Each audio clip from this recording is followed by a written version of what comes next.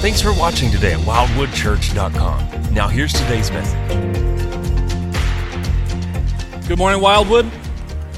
Turn your Bibles, please, to Romans chapter 5, verses 12 through 17. This morning, commentaries are divided over this passage, but where they're united on the fact that this is one of the most difficult to interpret and one of the most important. So, wish me luck. And for all of those of you who heard my appeal last week when I said those that read ahead get the most out of this, the object is not to come up here or to be here and be like, did Brian get it right? You know, and like quiz me or something, okay? So I hope that, because I'll be honest with you, this was a difficult passage to understand, but by the Lord's help, we will do it. Amen? All right, so this passage, Romans 5, 12 through 17, essentially gives us a commentary on Genesis 3. It basically helps us understand what happened in Genesis chapter 3, the fall of Adam.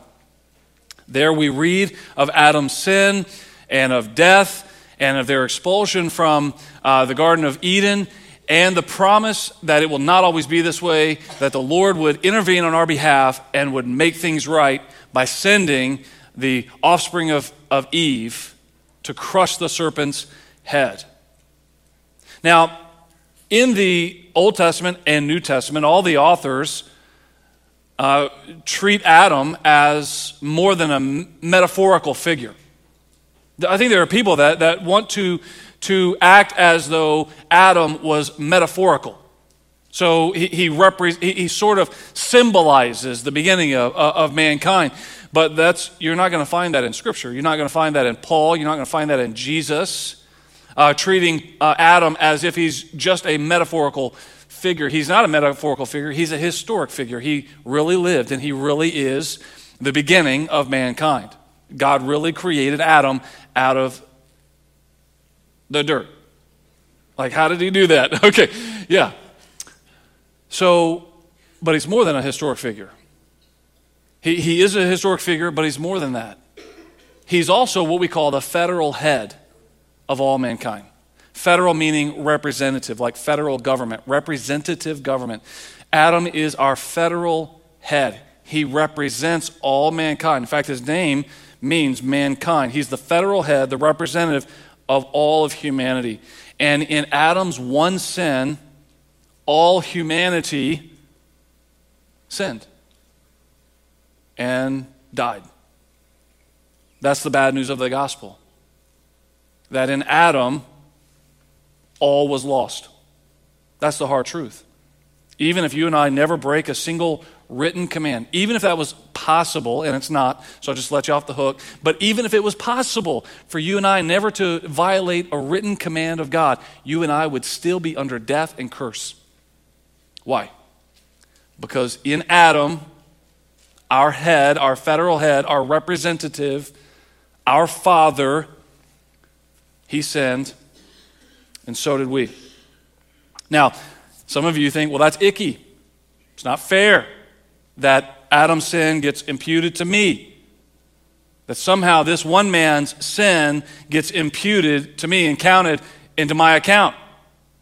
Well, lest we throw away the whole gospel, we're not going to throw away imputation because there's another man whose action is imputed to all those whom he represents too.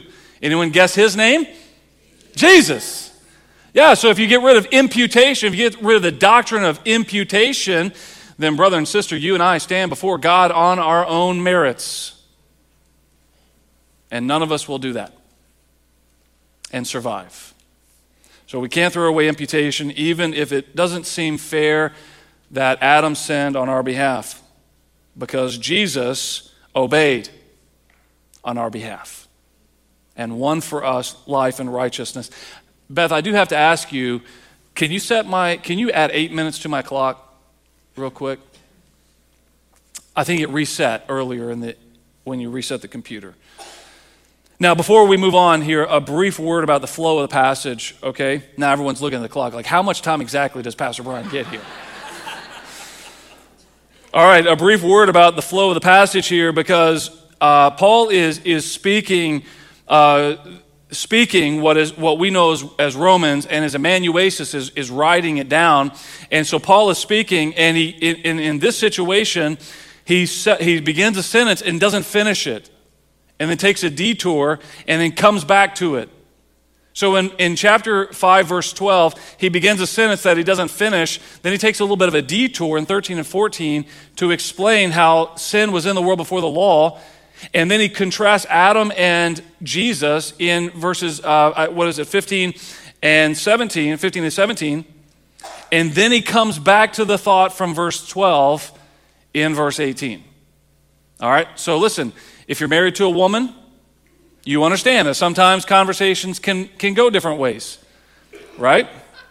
Sometimes even when I'm preaching, I realize I've just taken a rabbit trail. I've just, in mid-thought, just gone a different direction. Well, that's what happens here in Paul. So he starts a sentence and then shifts directions and then has to come back to it. All right? And yes, that was a big joke, but it is true, and you can't deny it. You cannot deny it. All right, let's read here verses 12 through 17. Paul says, "Therefore, just as sin came into the world through one man, and death through sin, and so death spread to all men because all sinned. For sin indeed was in the world before the law was given, but sin is not counted where there is no law. Yet death reigned from Adam to Moses, even over those whose sinning was not like the transgression of Adam, who was a type of the one who was to come. But the free gift is not like the trespass. For if many died through one man's trespass, much more have the grace of God and the free gift by the grace of that one man, Jesus Christ, abounded for many. And the free gift is not like the result of that one man's sin. For the judgment following one trespass brought condemnation, but the free gift following many trespasses brought justification. For if, because of one man's trespass, death reigned through that one man, much more will those who receive the abundance of grace and the free gift of righteousness reign in life through the one man, Jesus Christ." All right, let's pray. Father, we thank you, Lord, that you have given us your word, and you have sent the Holy Spirit to dwell within us. The one who inspired the word dwells within us. So I'm confident that you will help us to make sense of this passage. And not only make sense of it, not only to know it, but also to be convicted by it and to submit to it and to obey. And I pray, Lord, that you be glorified in the preaching and the reception, the hearing of your word. In Jesus' name, amen. Verse 12, therefore. All right, so see that word therefore? Now look, you'll see it again in verse 18. Do you see, if you look down your Bible, you'll see verse 18, therefore. All right, now realize that in verse 12, he doesn't complete a thought. He says, therefore, just as sin came into the world through one man, and death through sin, and so death spread to all men because all sinned.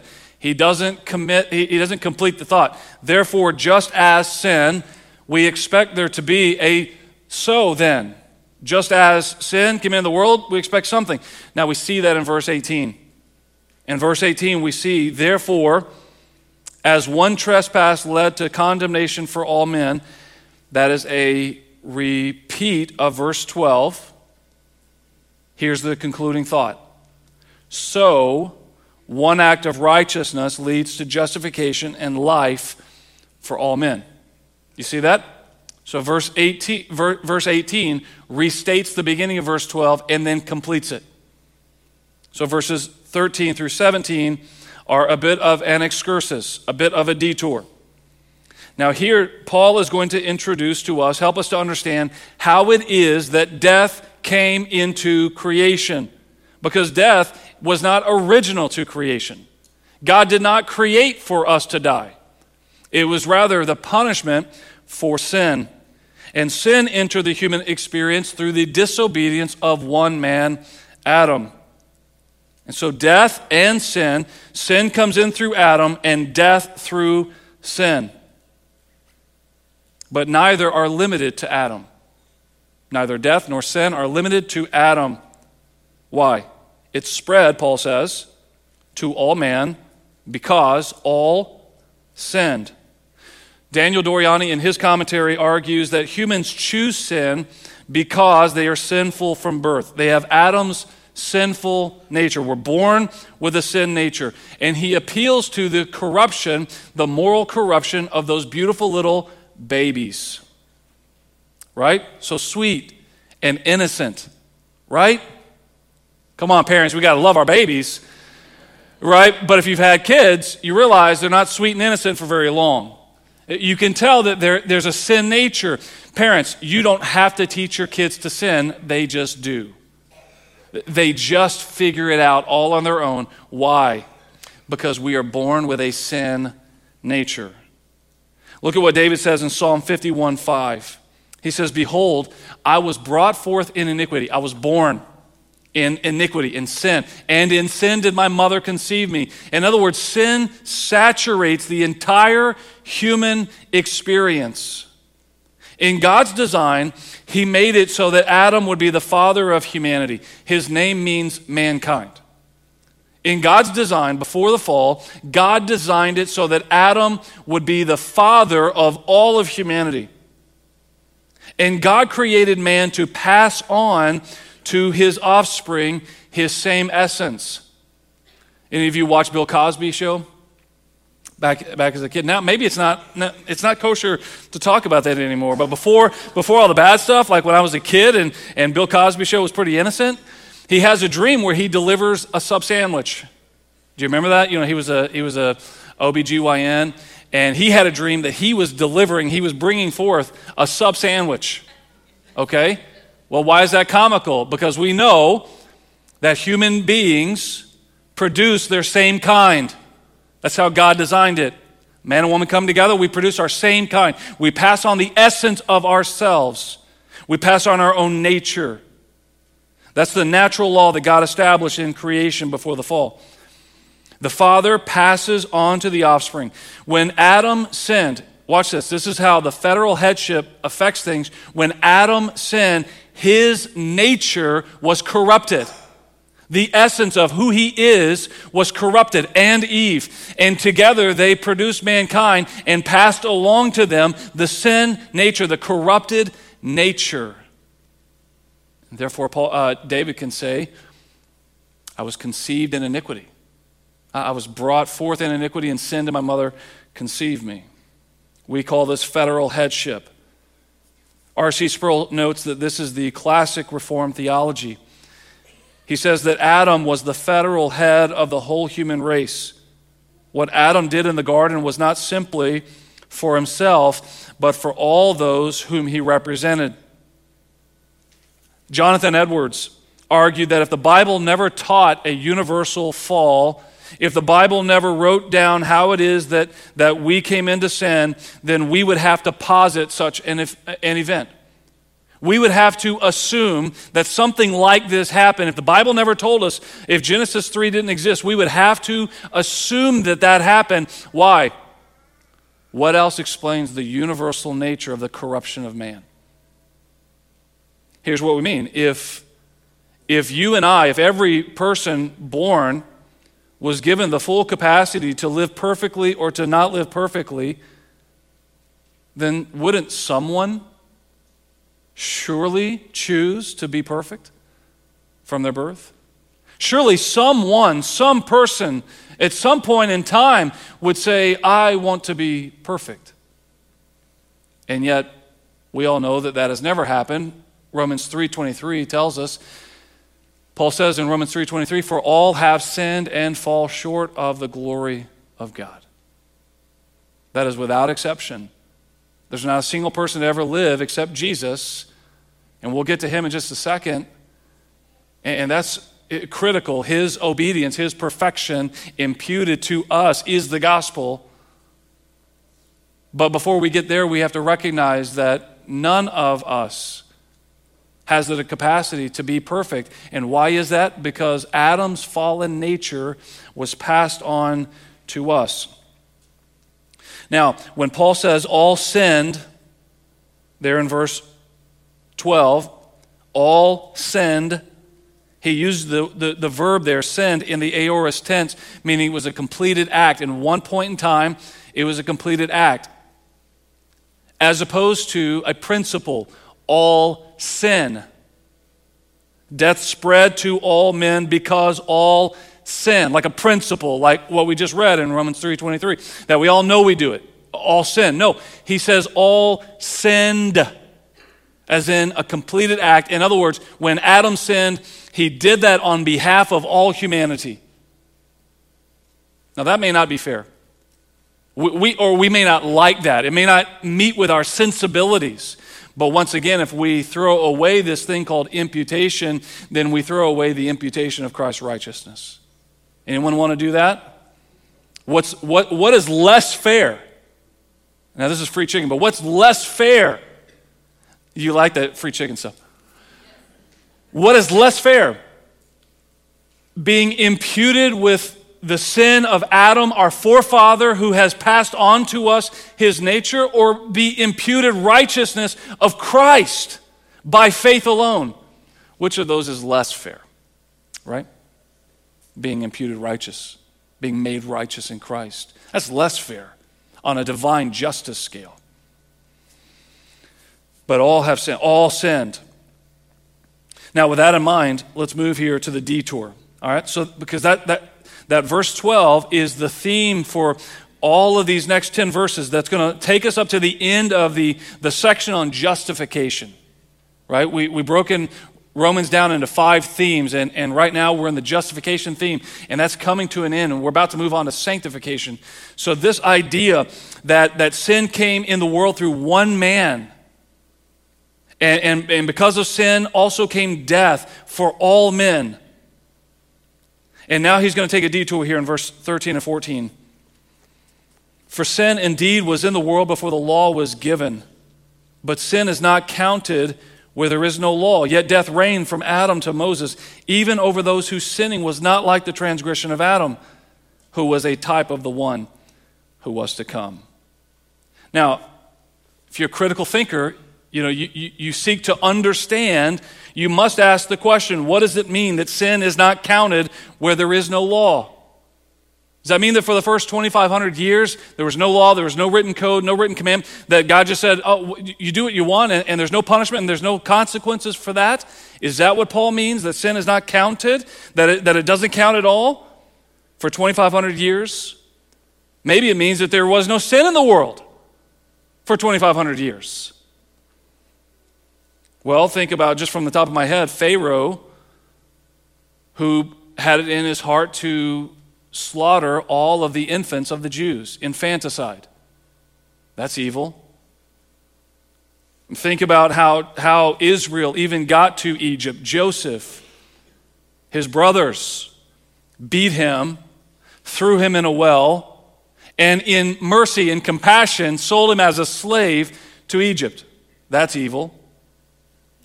Think about the sexual perversion of Sodom and Gomorrah. Think about the pride of the people of the Tower of Babel. Think about the debauchery in the days of Noah. Think about Cain, who killed his brother Abel. There was no shortage of wickedness in the world before the law was given. For 2,500 years, people sinned against the law. Or they sinned against God's holy standard. Even if they did not understand, even if there was no direct commandment broken. But was it not counted? Was God indifferent to the sin of man? Well, the Noahic flood suggests no, God was not indifferent to man's wickedness. And the plagues on Egypt suggest no, God is not indifferent to the wickedness of man. And the destruction of Sodom and Gomorrah suggests that God was not indifferent to the wickedness of man, even before the law was given. Paul explains that while the sins of those who lived during that 2,500-year period before the law was given, though they never heard the law, they never understood the written commands of God, nevertheless, they were still culpable. Why?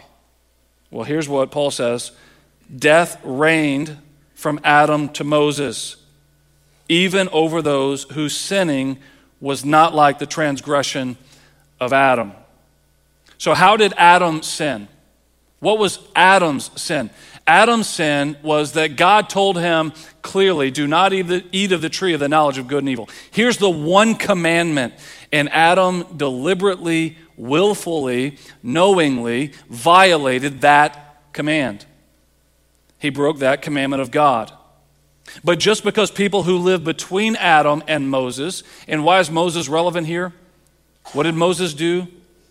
He received the law, the written standards of God, and brought them to brought them to the people of Israel. Even those that did not have the written law were not exempt from judgment. Paul made it clear in Romans 2:12. Look at what it says. For all who have sinned without the law, sinned.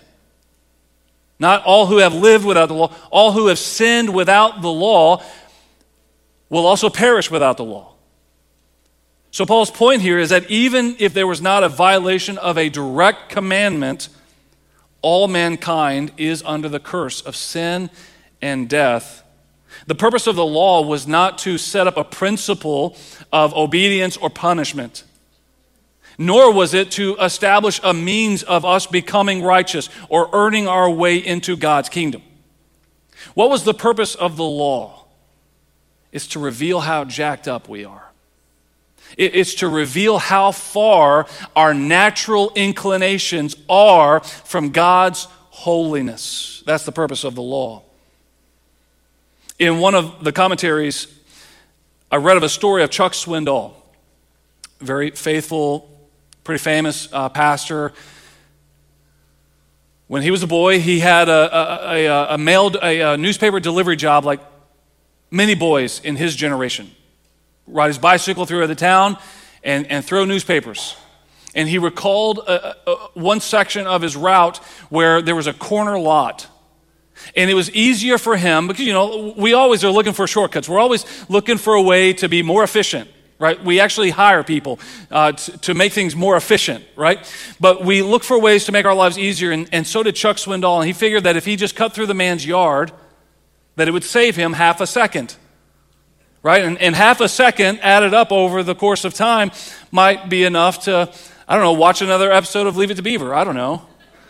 But he cut the corner so much that he wore a path through the grass. Now, if you own a home, if you care for your lawn, you're cringing inside. You know what I'm talking about, right? And so here's this path that gets cut across this man's yard. Now, is that wrong or is that right? Inherently, is it wrong or right? It's wrong. It's a trespass. You're going across someone else's property and you're damaging that property. It's wrong. No one has to tell you that's wrong. Chuck knew that was wrong, and yet he still did it. And one morning, he rides out to that route, and here's a sign in the yard. And the sign says, "Stay off the grass. No bikes." Chuck saw the sign, did the same thing, rode across the path right into the man that owned the property and put the sign out. Now, did the sign appearing on that day make what Chuck was doing wrong? No. But now it brought into stark contrast that what he's doing is not right. It was wrong the whole time, and Chuck knew it. But now he's guilty of violating. Before he was guilty of the trespass, now he's guilty of violating the written rule that is clear. This is the same thing, or it's a similar thing that Paul is talking about here, that although he was always guilty, now he's guilty of deliberately violating the trespass. That is what Adam was guilty of. The sign was there, the one commandment, don't do this, and he did that. Now, after Adam, there was no written commandments until Moses, and yet Paul's point is they were still culpable. And how do we know they were culpable? Because death reigned from Adam to Moses. And Romans 6:23 says, "For the wages of sin is death." So we know that in God's eyes, in that 2,500-year period, even without the law, that these people were guilty of violating his standard. Now, as I wrestled with this text, I thought, we could probably get wrapped around the axles about how God viewed other people's sin. We could pontificate and speculate about how God saw those people in that 2,500-year period. I don't think we have to. I think that hailfire and brimstone raining down on Sodom and Gomorrah and an earth-wide, a global flood killing all mankind except Noah is all the evidence we need that God was not pleased. But here's the deal. You and I have the law. You and I have the gospel. And so if we're going to get wrapped up about how God feels about people sinning, we probably need to not focus so much on people that lived 4,000 years ago and focus more on us. Right? You and I have access to the law of God. And they're still culpable, even though they didn't have it. How much more so are we? Right? The point is that no one has an excuse. Even those who never heard the law, death reigns because their identity, who they were, was corrupt and fallen. They were Adam's offspring. Now, I want you to watch what Paul does here. He's going to introduce the counterpart to Adam, a new Adam. And with the counterpart to Adam, we also see the counterpart to sin and death. Look at the verse 14, the second part of verse 14. Adam was a type of the one who was to come. So Paul is going to compare the one man Adam to the one man Jesus Christ. The one man Adam did something that affected all of those whom he represents. And in the same way, the other man, Jesus, did something that affected all of those whom he represents. Adam was a type or a counterpart of Christ because each one of them serves as a head of those whom they represent. So you hear this all the time. There are only two types of people in the world. Now there's a million ways to classify two types of people, but in this way, there's two types of people. You're either in Adam or you're in Christ. You're either represented by Adam and with it the death and the sin and the destruction and the judgment, or you're in Christ and represented by Christ in obedience and righteousness and peace and life. There are only two types of people. Those who have Adam as their head and those who have Christ as their righteous head. Verse 15, but the free gift is not like the trespass, for if many died through one man's trespass, much more have the grace of God and the free gift by the grace of that one man, Jesus Christ, abounded for many. Now, no one enters the world spiritually neutral. I think we've already covered that. All sinned, that we were born in iniquity, we were brought forth in sin. No one enters the world spiritually neutral. We enter the world dead in sin. But something happens in Christ. That's why Jesus says you must be born again. You're born in sin when you enter the world. In order to enter the kingdom, you must be born again. So something happens when we are born again. There's a great reversal that happens in Christ. Christ, as our federal head, is much more powerful to win back for us life than Adam could win for us death. Praise the Lord for that. Right? Adam, the first man, messed it up for everybody. But in Christ, there's a great reversal. And no matter what Adam secured for us, in Christ we have life and we have peace with God. Life in Christ overcomes and surpasses death in Adam. And this is all, according to Paul, according to the New Testament, according to the gospel, 100% free grace. It's a gift. It's given to us. Right? Is that fair? Like we sin in Adam and we earn the wage. Like, that's not fair. That doesn't seem fair. And then instead, we get the free gift of righteousness in Christ. Well, yeah, that seems fair. No, that's not fair. It's not fair. It's wonderful. Praise the Lord that He's not fair towards us. Amen? All right. The one man, Adam, introduced sin and death, but the grace of God is given to us in abundance through the one man, Jesus Christ. Now, verse 16. And the free gift is not like the result of that one man's sin, for the judgment following one trespass brought condemnation, but the free gift following many trespasses brought justification. So Doriani says that God could have given his final word, God's final word, right? God gets the final word, right? We all agree on that? Because he's God. And God's final word could have simply been, on the basis of many trespasses, condemned. Everybody. On the basis of the many trespasses, you are condemned. Doriani says that could have been what God said. Instead, what we get is justified through the free gift of Jesus' righteousness. It makes sense to us. We can wrap our heads around the idea that in Adam, the one man's sin casts us into ruination, into condemnation, into judgment, into death. We can get that. That meets with a sense of justice. What doesn't meet with a sense of justice, what doesn't compute, is that in Christ we are given righteousness that we never earned. That, according to C.E.B. Cranfield, is the miracle of miracles, utterly beyond human comprehension. Is that how you understand the gospel? Utterly beyond human comprehension? That this is the grace of God given to you, the salvation that you cling to? I think Paul wants us to wrestle with this. Guys, again, we're about to move into sanctification. I'm so ready to put that sign in its proper order. Right? Sin, justification, sanctification. I'm ready to switch them. But right now we're on justification for 2 more weeks. This week and next week. Then the foundation is laid. And then we get into now, Christian, live circumspect from the world.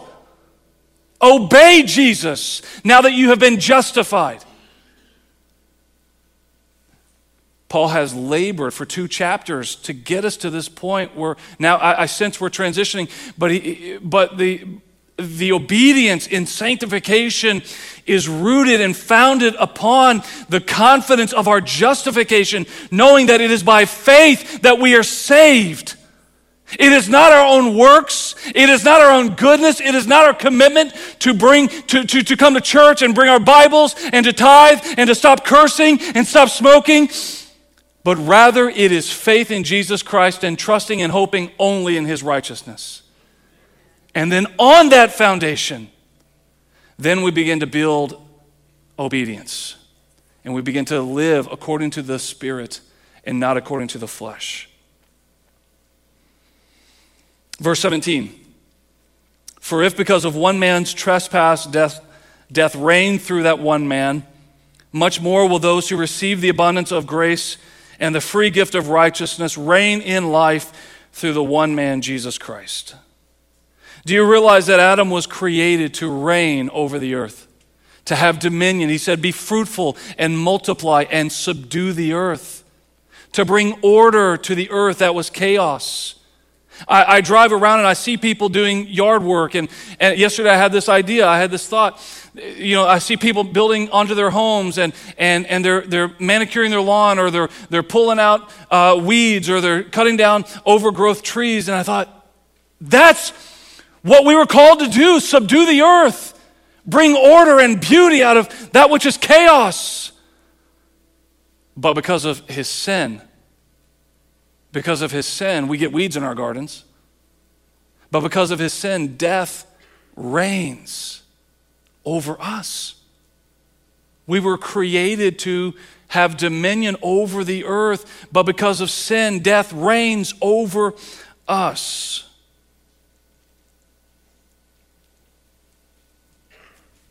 But in Christ, something is restored. Life is restored. Paul says that we would reign in life through the one man, Jesus Christ. What we lost in the garden, what Adam lost in the garden, life, What was lost in the garden is restored to us in Christ. And we are now made to reign in life through Jesus Christ, because we have received the abundant gift of God's grace and his righteousness. There's identity at stake here, folks. We must grapple, we must understand who we are in Christ. Something has changed in my heart. Jesus gave me his righteousness. I stand righteous before God, and he wants me to reign in life and not allow death to reign over me anymore. And you, brother and sister, in Christ, reign in life. Now, perhaps you this morning came in here thinking, I don't know enough Latin. Maybe Pastor Brian will bless us with a lesson in Latin. Have no fear. I aim to please. The early church father Augustine coined what is known as the fourfold state of man. And he coined these phrases in Latin. I'll do the best I can. Before the fall, Adam and Eve possessed posse peccari and posse non peccari. Now let's break these words down. If you ever said something is impeccable, you mean it's what? It's perfect. So peccable or impeccable has that root word peccari, which is sin. Posse means the possibility, the ability, the capacity. We are able. So Augustine says that before the fall, Adam and Eve possessed the ability to sin and the ability not to sin. And the fact that they did sin proves that. God told them not to eat of the tree of the knowledge of good and evil, which means that they had the capacity to obey that and to not sin. But they did sin, which means they had the capacity to sin. So they had these two natures. They had these two states. They could sin or they could not sin. They had that capacity. And because they had that capacity before the fall, they also had posse mori and posse non mori. Mori meaning like mortal, morbid, mortuary, death. So they had the capacity to sin or not sin, and they had the capacity to die or not die. Now, it's important for us to know that Adam and Eve did not have immortality. Why did God move them out of the Garden of Eden? Because if they stayed in the Garden of Eden and with access to the tree of life, they would live forever. So it's not that they had immortality. They were reliant upon the tree of life. God gave them the ability. They had the capacity to not die with access to the tree of life, but that access was cut off and they died because they had the ability or the capacity to die or to not die. Now in heaven, what we long for, the glory, when we are fully glorified, when we are with Jesus, we have non-posse peccari and non-posse mori, which means what? We have the inability to sin and the inability to die. Praise the Lord, that's our hope in heaven.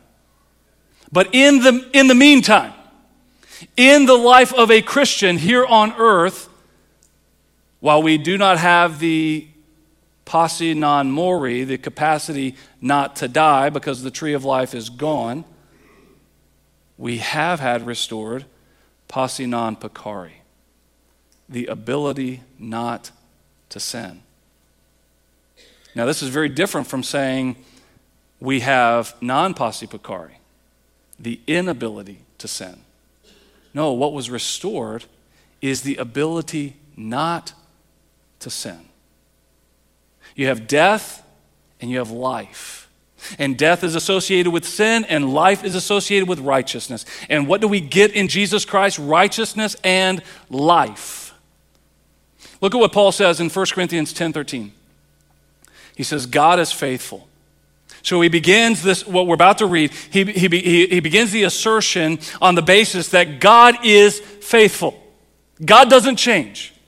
So we're gonna use that as our foundation. He says, God is faithful, and he will not let you be tempted beyond your ability.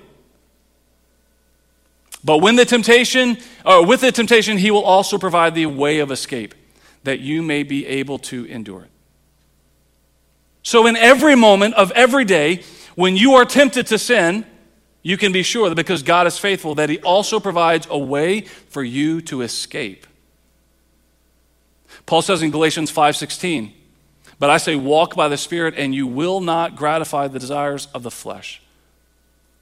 He doesn't say, I say walk by the Spirit and you may not gratify the desires of the Spirit, of the flesh.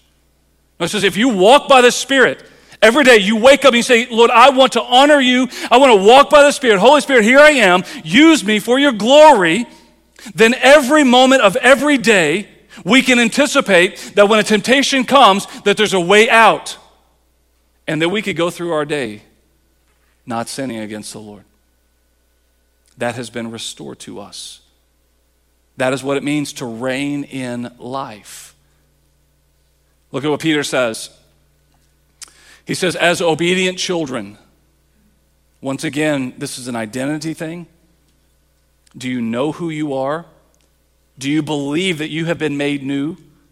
Do you believe that you have been given new life in Christ? Do you believe that you have been buried with Christ and raised to walk in newness of life? Do you believe that you were dead in sin and made alive in Christ? Do you believe that you were adopted into the family of God? As obedient children, knowing who you are, do not be conformed to the passions of your former ignorance. So like a dog returns to its vomit, so a man goes back to his sin. Now, would it be former ignorance if something had not changed? But as he who called you is holy, you also be holy in all your conduct, since it is written, you shall be holy, for I am holy. See, this is where I get back to that question about, well, what does it mean that where there is no law, sin's not counted? Like, what about those 2,500 years? Let's do a deep dive on that. Let's focus on figuring out what does it mean for Noah and for all these others and Pharaoh who didn't have the law. And Peter's like, you are children of God, and you have the law, and you have the gospel. And God is holy, and you've been made righteous, and you have the capacity not to sin today. And if you'll walk by the Spirit, then you won't gratify the desires of the flesh. And so many of us go throughout our lives believing the lie of the devil that death still reigns over you. That death still has dominion over you. Now look, you're going to die physically unless Jesus comes back, because we don't have access to the tree of life. If we had access to the tree of life, we would all live forever. That's why he removed Adam and Eve from the garden, even in their fallen state. They had access because what God created, he created perfectly, and he created enough to sustain us. So we don't have access to that, so we're going to die physically. But in this life, in Christ, death has been defeated, amen? Where, O victory, where, O death, is your sting? Where is your victory? You have life, and you're called to reign in life. Not just limp through while death is dominating you. Death and sin. Life and righteousness. You have been given, you have been restored. Posse non peccari. The capacity not to sin. So brother and sister, let's bring it down to brass tacks here. If you sin, why have you sinned? Because you chose to sin. Because you wanted to sin.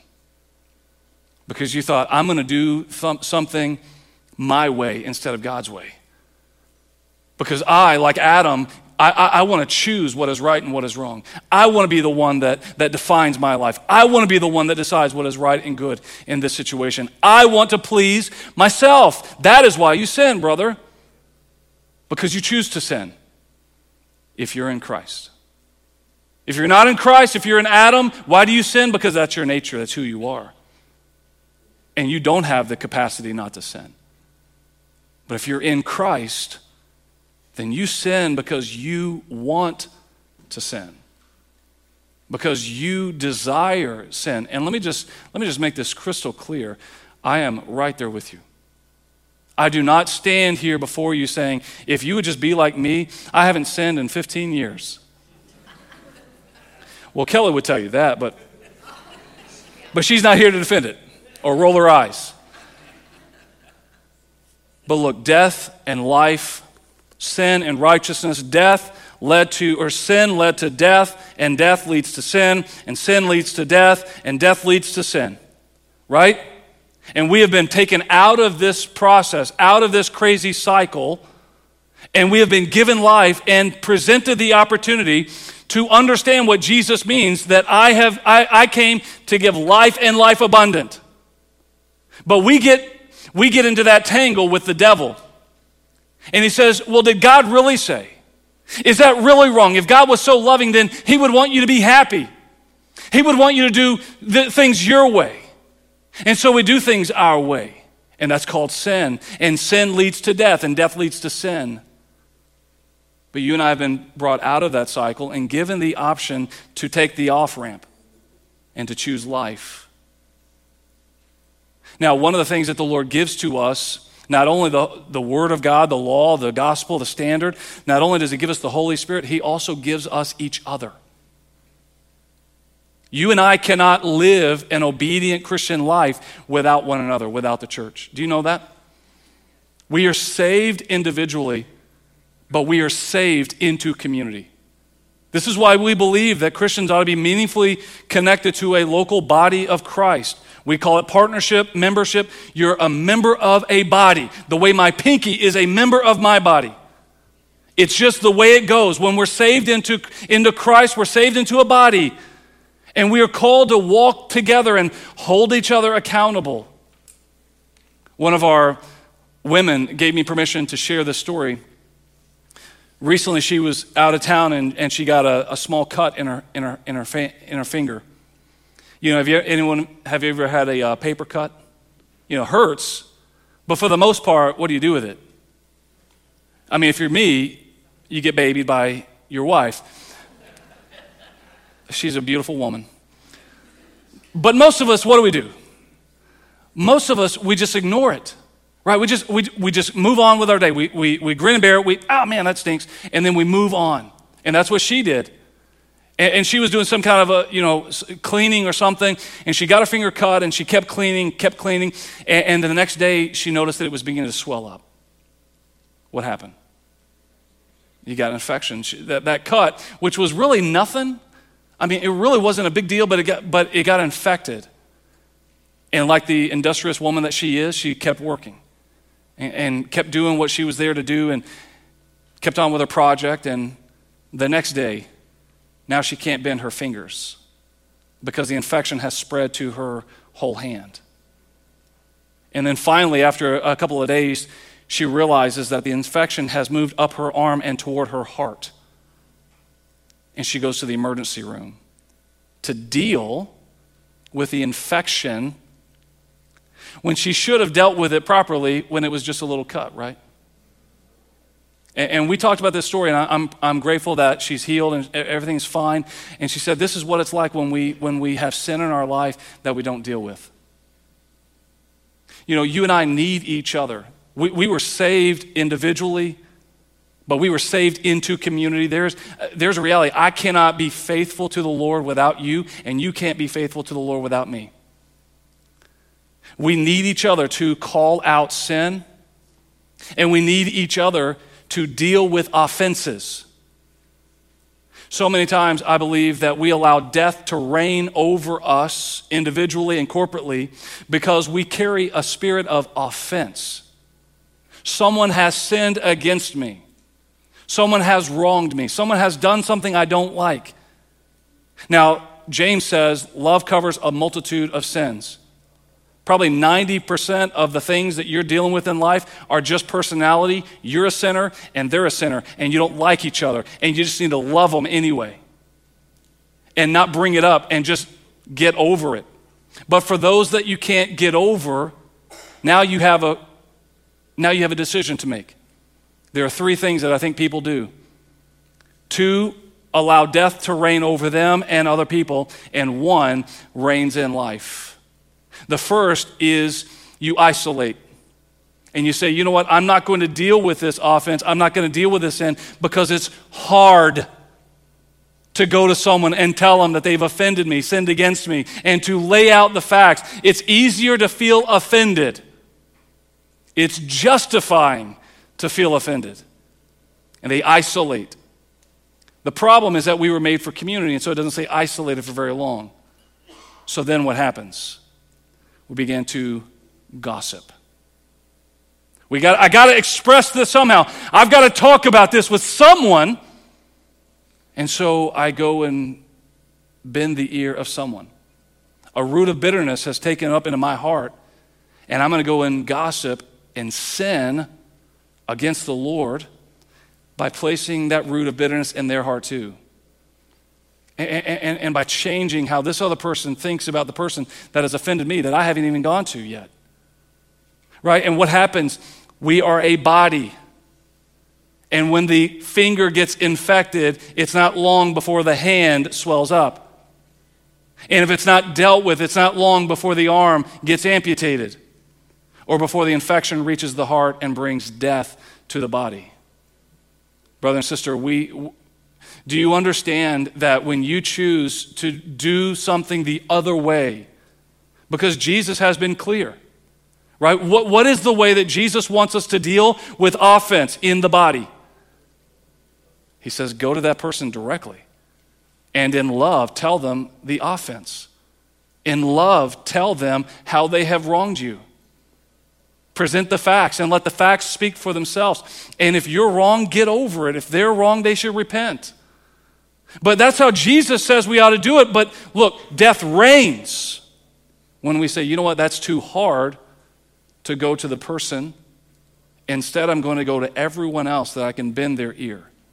And I'm going to gossip and I'm going to sin against the Lord myself. Instead of dealing with the sin of my brother or sister in the righteous way and let life reign. Listen, when there is a group of people, a family, a church, a friend group that keeps very short lists and says, you know what, man, I love you, but when you said this, it made me feel this way, and it's not emotionally charged, and it's not vengeful, there is community there. There's fellowship there because there's life there. But when there's a community that allows root of bitterness, whether it's a family, friend group, church, whatever, office, when there's a root of bitterness that won't be dealt with it, when there is an infection in the body, do you think life is reigning or death? Folks, come on. God is moving in Wildwood Church. And because he's moving in Wildwood Church, we know that the enemy has his eyes on us, has his target on us. And we have a choice to either reign in life through Jesus Christ by dealing with our sin, the posse non peccari, the ability not to sin. Every moment we have the ability not to sin. Or we want to let death reign over us by harboring sin and refusing to deal with our own sin and the sins of other people. Imagine, church, what the Lord will do when a church says we will reign in life through Jesus Christ. And we will at every moment deal with our own sin and the sins of those that we love, the way that Jesus told us to do it. Amen? Amen. Father, we love you. We thank you for Jesus, the author and perfecter of our faith. Oh, Father, I pray that you help us, Lord, to just say yes to what you've asked us to do, to have courage, to reign in life through Jesus Christ instead of letting death reign over us in Adam. Lord, I pray that you help us to understand who we are as obedient children, adopted into the family of God, being made right with you through the righteousness of Jesus. Help us, Lord, to choose this day life. In Jesus' name, amen. Hey, thanks so much for watching online. I hope that this message has inspired you to greater faith, has encouraged you, maybe convicted or challenged you. We're grateful to be able to provide this content to you online, live and on demand. If you haven't done so already, follow us on Instagram, like us on Facebook, subscribe to us on YouTube so that we can get this content right to you as soon as we upload it. But we believe that as a follower of Jesus Christ, that you need the body of Christ. You need the local church.